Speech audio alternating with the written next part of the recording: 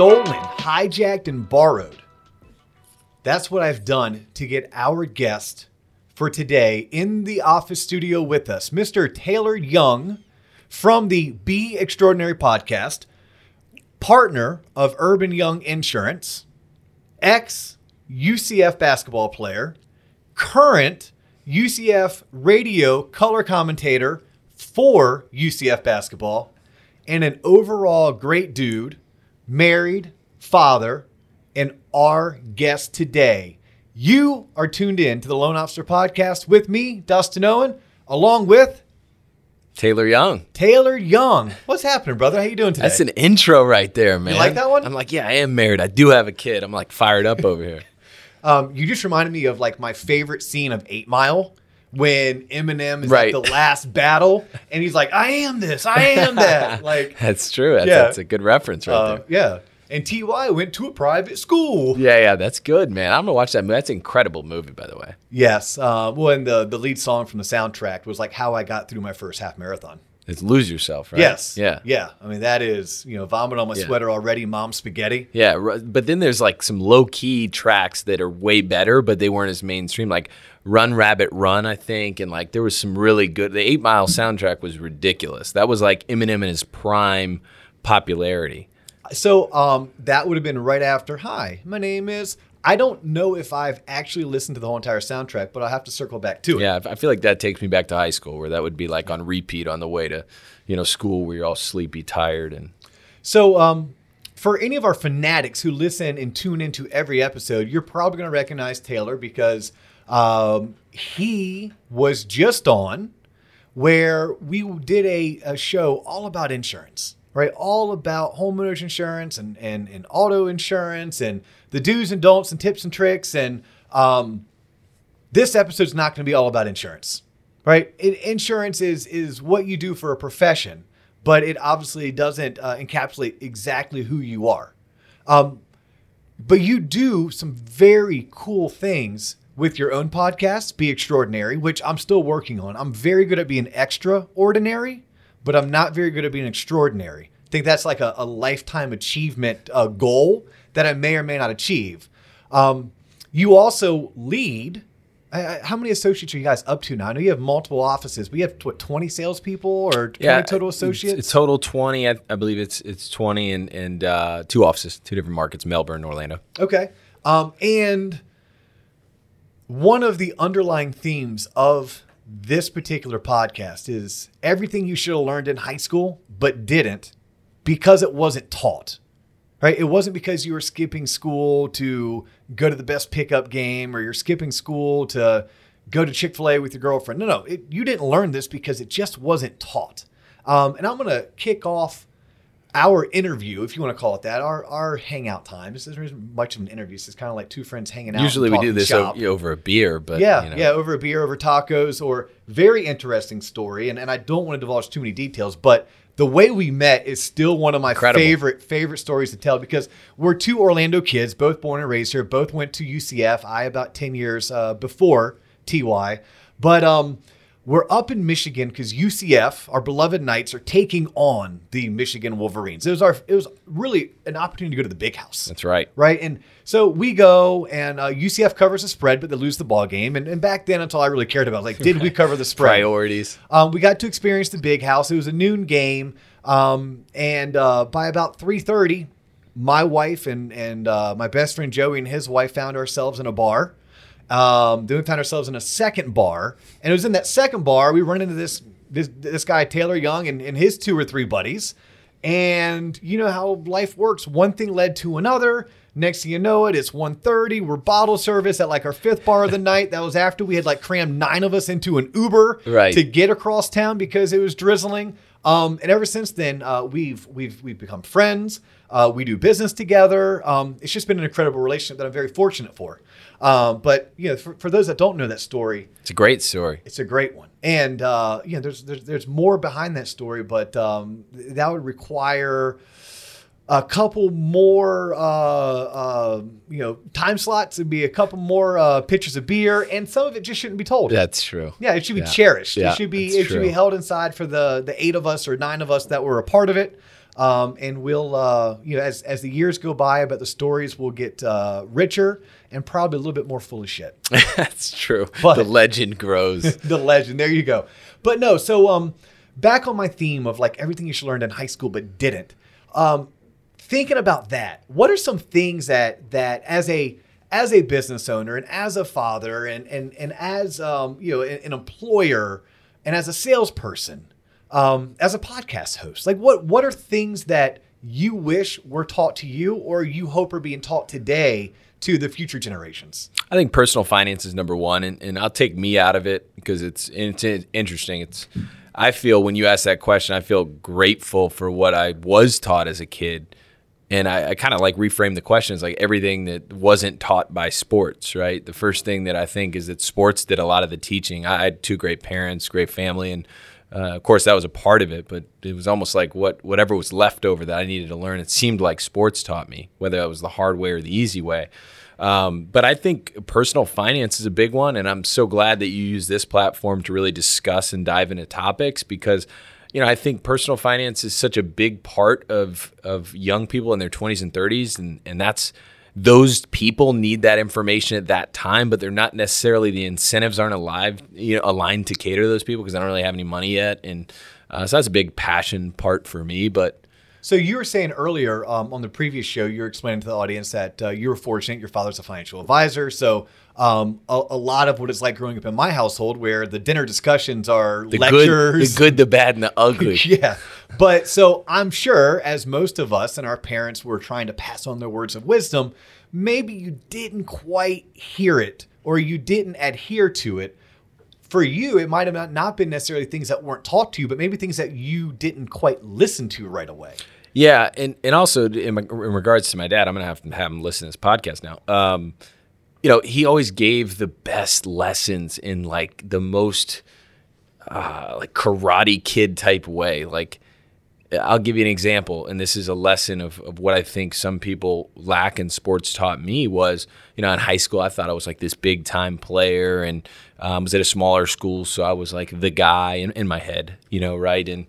And so I had a poor attitude, say my junior year, and I was kind of like throwing this body language fit in was this on the court? This is on the court, right? Okay. Like whatever. I don't even remember why I was upset or whether the First Academy takes on Lake Mary Prep. Yeah, like some big time event, and so regardless, I mean, I had a great coach. He's still a mentor of mine, but we bashed because I had a bad attitude at the time, right? I thought I was bigger than whatever it may be. So I'll never forget that after that game, and so I wanted to come out of the game, but he wouldn't let me, right? So we're playing this game and we're going up and down and no one's passing me the ball because my teammates are pissed at me, right? And I'm like throwing a fit. I'm like embarrassed to tell this story, but that was, I was a 17-year-old. And so after the game, and I'm like, I think I'm hot shit. So after the game, my coach brings me in, he's fired up, right? And he sits me down in his office. I don't even think he talked to the team. He's just like, Taylor, let me see you. And my dad's in there. And I'm like, what's my dad doing in here? Your dad? And he's like, look. Oh, wow. He's like, look, it's my decision. I'm throwing you off the team.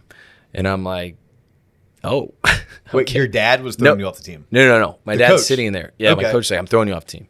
He's like, I'm not going to tolerate this, right? I don't remember what he said. But he's like, look, unless you significantly change, we will play your senior season or your junior season without you, right? And, at this time, I'm getting recruited by colleges, and so that's important. I can't not play high school. Are you kidding me? Like, I'd have to transfer. And so it kind of hits me.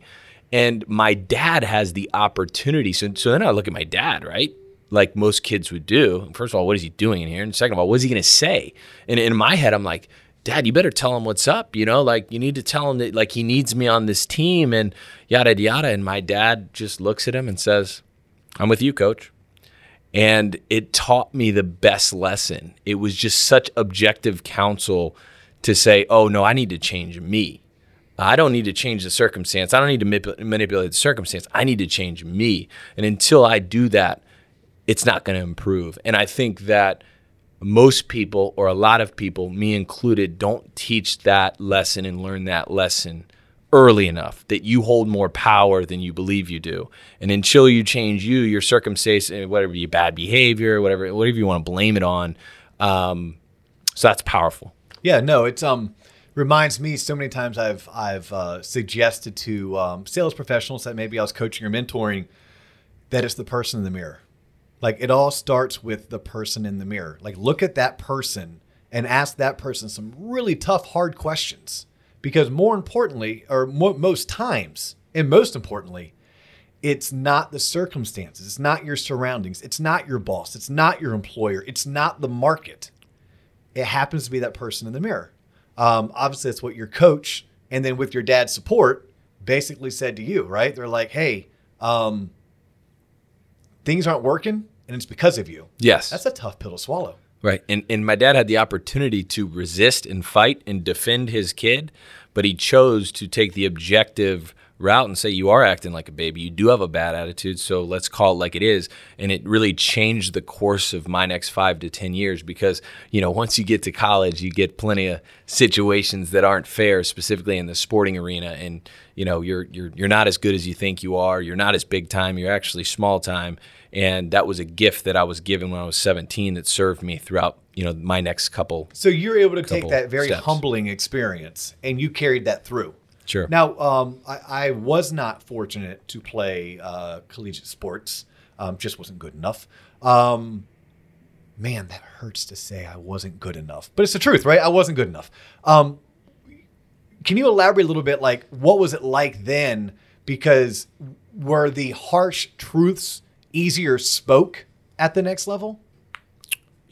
My experience at the next level, first of all, the fact that you didn't play college sport, I think my ankles and my shoulders and my hips, I don't think I was meant to play like past high school. Yeah. So my body reminds me of that on a daily basis. For me, I think the biggest lessons I learned from going to the next level, just like anybody will tell you, is everyone's the best player on their high school team or their traveling team.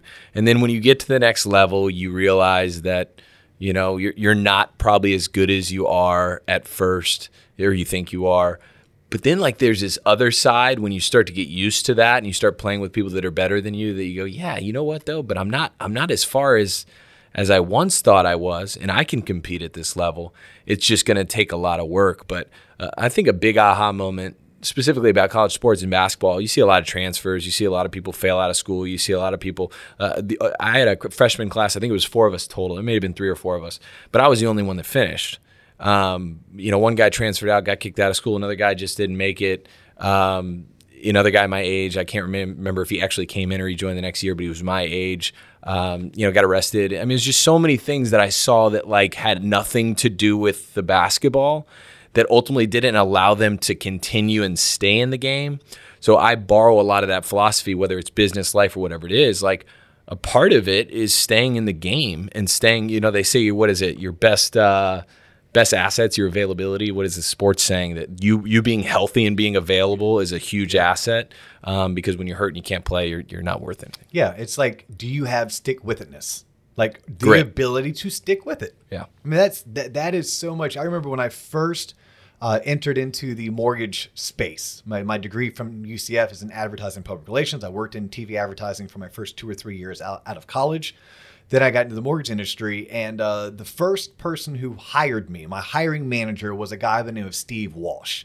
So anyone who is a fan of the Hurricanes of the 80s, or college football knows Steve Walsh was one of the badass quarterbacks on one of those 1987, 88 teams that won a national championship, et cetera, et cetera. His second career outside of professional football was in the mortgage industry. And I remember Steve Walsh literally telling me, if you can give me 2 years of your life, I can give you a rewarding, successful career. Now, he didn't say at what level. He just said, basically, if you can stick with this for 2 years and follow the playbook, just put one foot in front of the other, do as you're coached or encouraged to do, you will have success.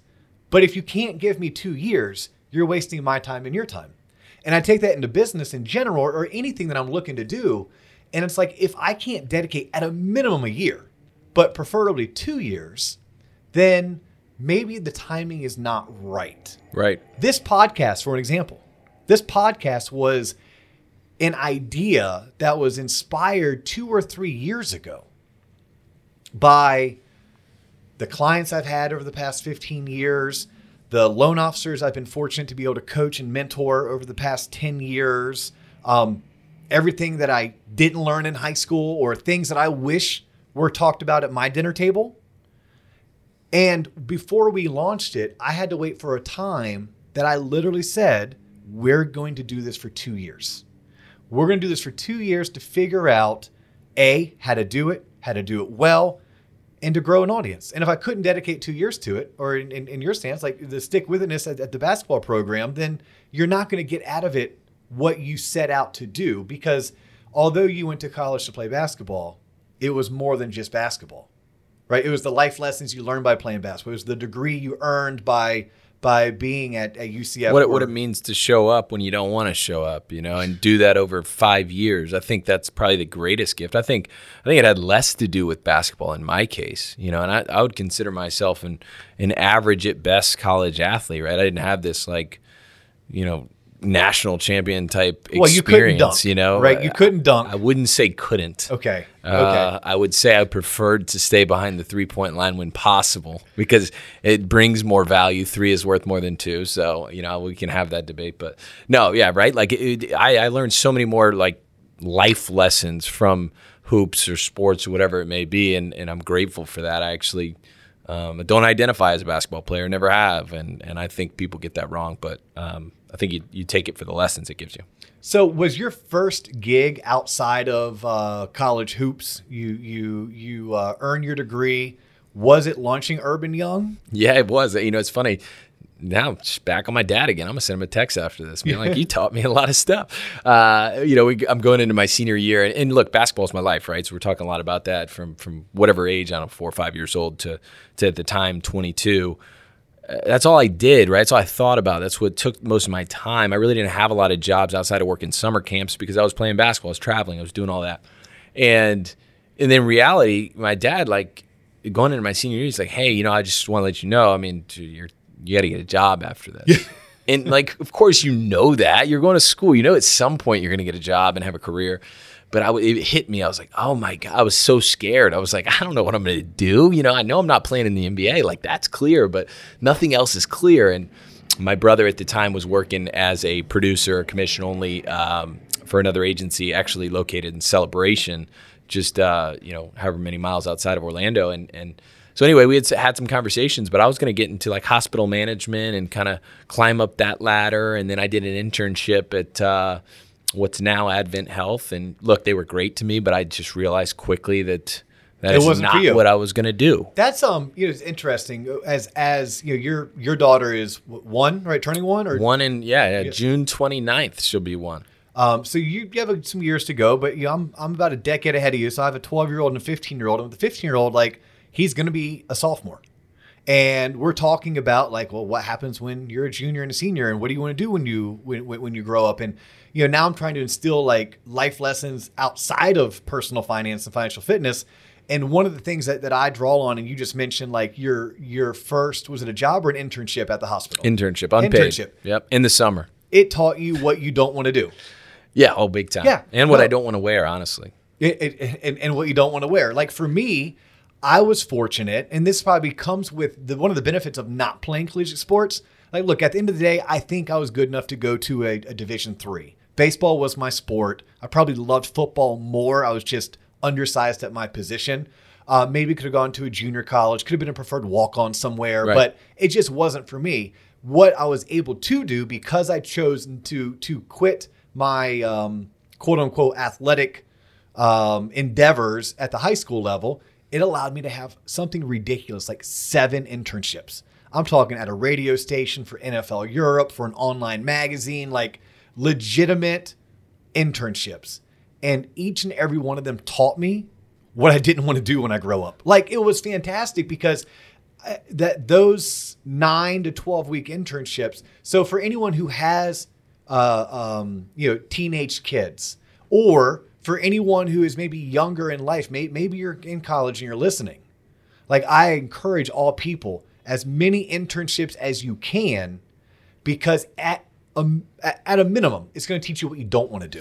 Yeah, and as much as you and no one cares then. Like if you find out earlier, like it doesn't matter yet, right? Like you don't have to go get a job yet. You don't have bills yet, maybe, right? So like you can learn so much there before it actually is going to cause you pain. So yeah, I think that's great advice. Where were we before you hit like a little spark there, like one of my soapbox. I have many soapboxes that I get on. I could tell you. I think one thing that I think growing up that people should hear, and I think a lot of people develop these identities of themselves at a young age. And like for me, I'll share kind of an embarrassing, vulnerable part of my childhood was I was a mumbler. My parents would get so embarrassed. They'd take me out to dinner with their friends or whatever it may be, and like I was a mumbler. I'd have my hand on my mouth, and my mom would always be like, Taylor, get your hand out of your mouth when you're talking to people, trying to teach me etiquette and stuff, but it just never clicked. And so, even getting to UCF and everything like that, you start to get interviewed a lot, and I was just a poor interview. And my mom gets the biggest kick. Did they force you to the back of the line? Like, hey, only if time permits will we let you talk to number 5 or whatever. Well, I think early on, until I started playing, like any sort of significant minutes or role on the team, you just don't get interviewed that much, right? So like, that started happening. And then I was actually reading a book, right? So it was very clear in my family that I was anything but a public speaker, and actually I was probably a liability at the dinner table. Okay. And way more on the liability side.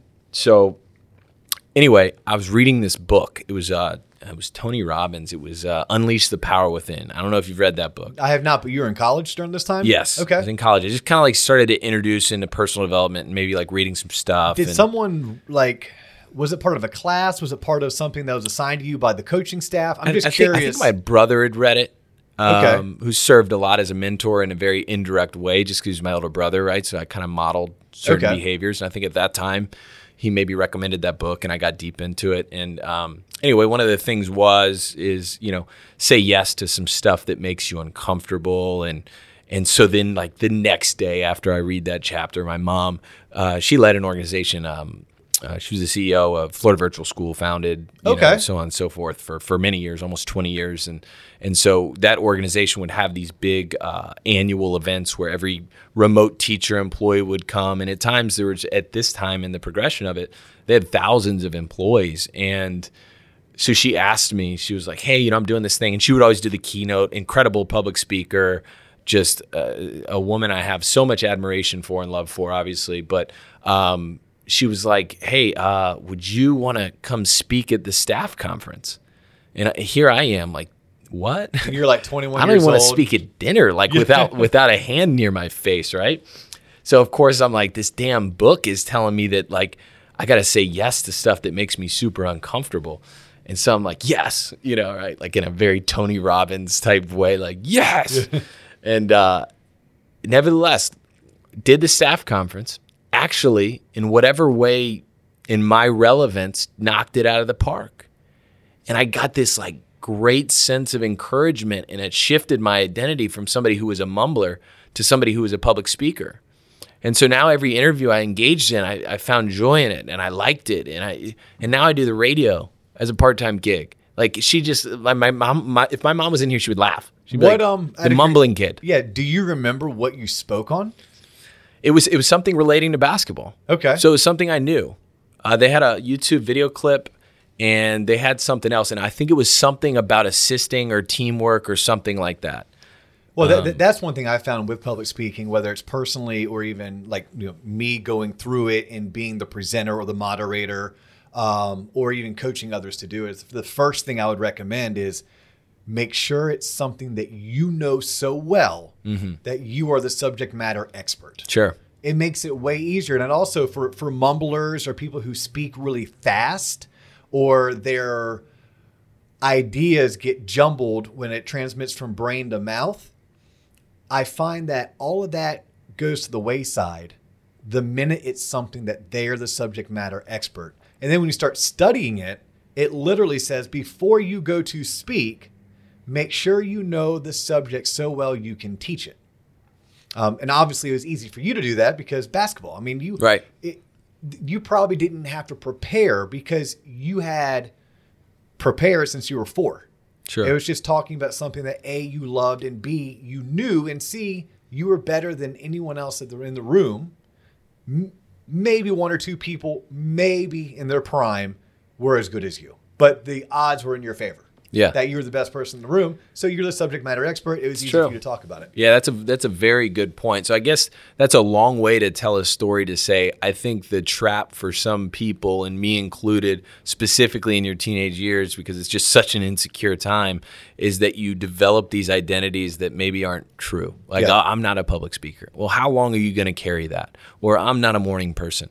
Okay, well, how long are you going to carry that? And I think that that's sometimes a big miss. Well, yeah, it's funny. You and I were talking about this off camera. We were just catching up while Coleman was getting everything set up for us this morning. And you were sharing with me that you're on day like 56 of 75 hard. Yeah, I got to look at my camera. I think it's like 54, 55. And about 2 months ago now, I actually covered 75 hard pretty extensively because it was something that I completed beginning of this year. I started at the end of last year, and without making the show about 75 hard. Just imagine this for anyone who doesn't know what it is. For 75 consecutive days, you must drink a gallon of water. You must work out twice a day. Each workout needs to be a minimum of 45 minutes, and one has to be outside, regardless of weather conditions. Has to be outside. You have to follow a healthy diet. You have to read 10 pages of a nonfiction book, and you have to take a picture of yourself for 75 consecutive days. If you miss one of those items any day, you have to start over. So you and I were talking about your experiences. I was like, oh my God, dude, you have lost a ton of weight. You're like, I can't keep any weight on. And we were talking about the books you were reading and what's the hardest part of 75 hard and what are you trying to get out of it? Because for me, what I got out of it was just the big life lesson of yes, you can. Sure. But what you just said that reminded me to talk about 75 hard was, someone saying, that they can't. Well, like, no, I once had someone tell me, oh, I could never do 75 hard because I can't read nonfiction. I'm like, think about that. I can't. I'm like, well, can you read? And she was like, well, yeah, I can read. I'm like, well, if you can read nonfiction. You're just choosing not to. Just like you're saying someone who can't, I'm not a morning person. Have you tried? Right. Like, I mean, that's a big, right. Like, just be careful on how much like you identify with this person that just doesn't do or can't do, because it's just a slippery slope. I mean, there may be things that you choose. Hey, look, I enjoy myself more at night. So I'm okay, cool. But don't like pigeonhole and blame your lack of, effectiveness in the morning on the fact that there was this gift from God that works against you. And I don't know. It's interesting. I think I'm sure there's chemical people that are more night owls than mornings. I think that's a common one. There are people born with no legs who run races. Period. Yeah. There was. And by the way, I ran a half marathon last year. There were people passing me. I ran a 9:48 mile. Okay. Consistently. So I don't know what the total time is, but sub 10 was my goal. Okay. And I was super proud of myself, but it was like there was people passing me that did not look like they should have been passing me. And I'm like, yo, this is as fast as I can go. What is that person doing? Are they like locked into something mentally that I don't know about? I had like 70-year-old ladies passing me. And I was like, oh my God, like see, they have bionic hips and your hips haven't been replaced yet. And the hip was the biggest problem for me, but that's a whole nother rabbit hole. Okay, I digress. I apologize. But you're talking about you ran a half marathon in December? Yep. Yeah, so that was 2019. Yep. So just, I think the experience of like these people that are beating me essentially that don't look like they should be. Clearly in their head, you're not going to tell them that they're not a runner, right? Yeah, no, I think you pulled that from when I'm like, there's people with no legs. Yes. Born with no legs that run races. Yes. Like, yes, you can. Yep. Like, yes, you can do it.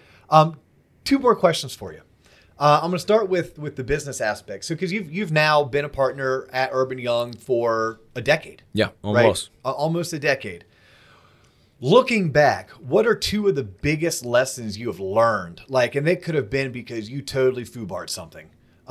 Which, some of the best things that we learn in life come from the mistakes we've made. Looking back, if you were giving advice to somebody who was not a decade into their own endeavor or their own business venture, what have you learned that you can share with others to shorten their learning curve? Man, that is such a broad question that brings to mind so many things. I think about first, because we're now 10 years in, and as you know, there are cycles in your business where, at first it was all just about sweat equity and just getting after it and just taking no money and reinvesting it all back in the business and just being more willing than the other guy. In my head, that was what it was about in the early years. And then it kind of progressed to make sure that you're putting other people first consistently if you're hiring an employee and so on and so forth, and treating people right. And then also, just beginning with the end in mind. Don't just do something a certain way without an understanding of what this looks like, and make sure things are duplicatable and scalable. And but it always ebbs and flows depending on what cycle of your life or your business that you're in. But I think one thing I value, and I think it's underrated throughout our experience as partners, because I have two other partners. One's my older brother, the other's Rod Erb, who I consider a brother. A lot of times the best times in our business is when our relationship's the best, when our high level of communication. And sometimes the challenging times in our business has come when our lack of communication, or maybe we just aren't hanging out enough. So I don't know if that is relevant to the listener, but I think it's important, whether it be a partnership, business partnership, or a marriage, is that you have to take inventory of those key people around you and make sure that that's tight, because that affects the rest of the macro throughout the organization. Because if you're going to lead, or if you're going to do anything that you're going to be in charge of anything, or if people watching you, it's got to be genuine, and you can't fake it for long. You can fake it short term. Yeah. You can't fake it for long. So that's what comes to mind. No, I love that answer, because I literally, as you're sitting there talking, I'm processing and I'm thinking of my marriage. I'm thinking about my relationship with my kids, and even my own career, where I, like you, have two equal business partners. Right. And if it weren't for the two of them, there's no way I would be where I am in my career. But more importantly, we wouldn't be where we are.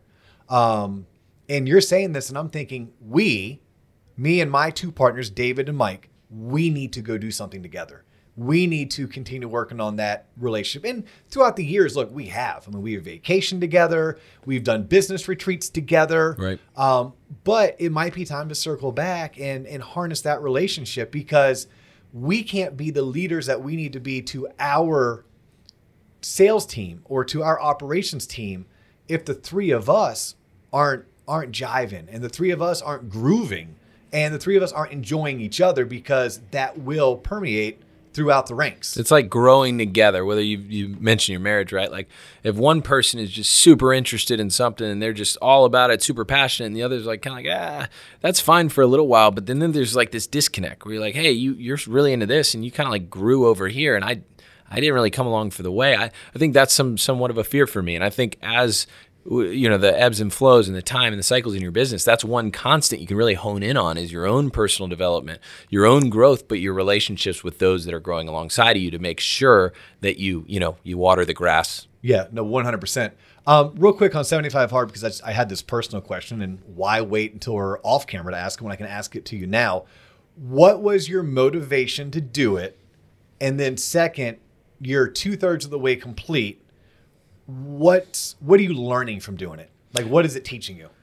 Yeah, my motivation to do it was actually my brother and business partner did something. They did 48 miles in 48 hours. Oh, they did that? Yeah, they did that. David Goggins. Every 4 hours you have to wake up and run 4 miles. Yeah.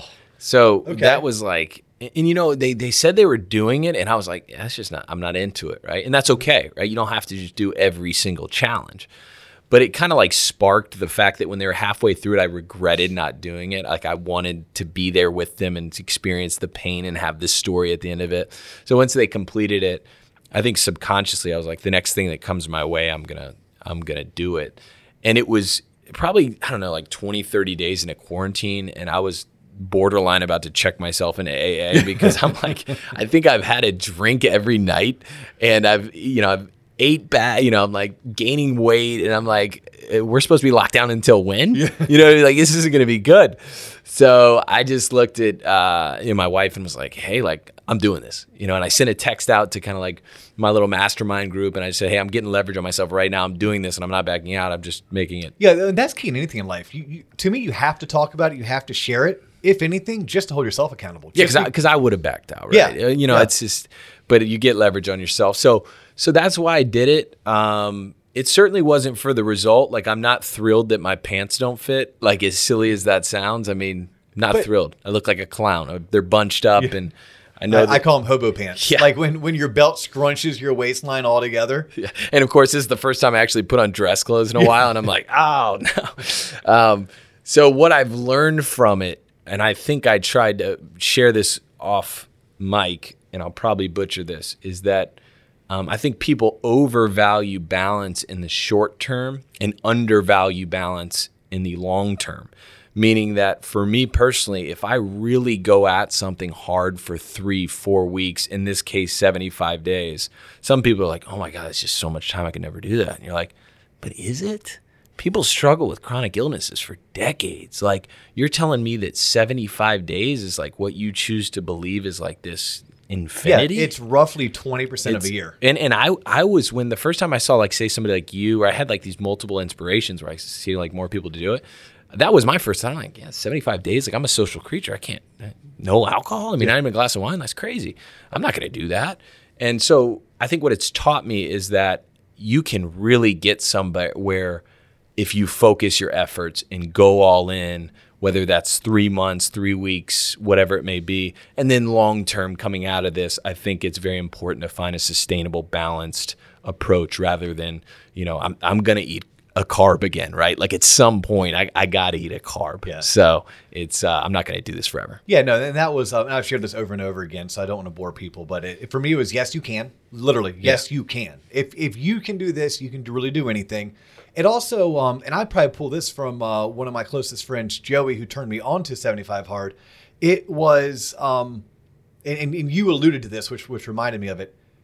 There's a lot of time in the day that probably goes wasted. There's a lot of time 100%. In the day because you can take your picture, drink your water, work out twice a day, read your 10 pages. You can do all of this and still be a good spouse and still be a good parent and still dedicate yourself to your career and still have fun. I mean, I went to the Zac Brown band concert and I didn't drink. Yes.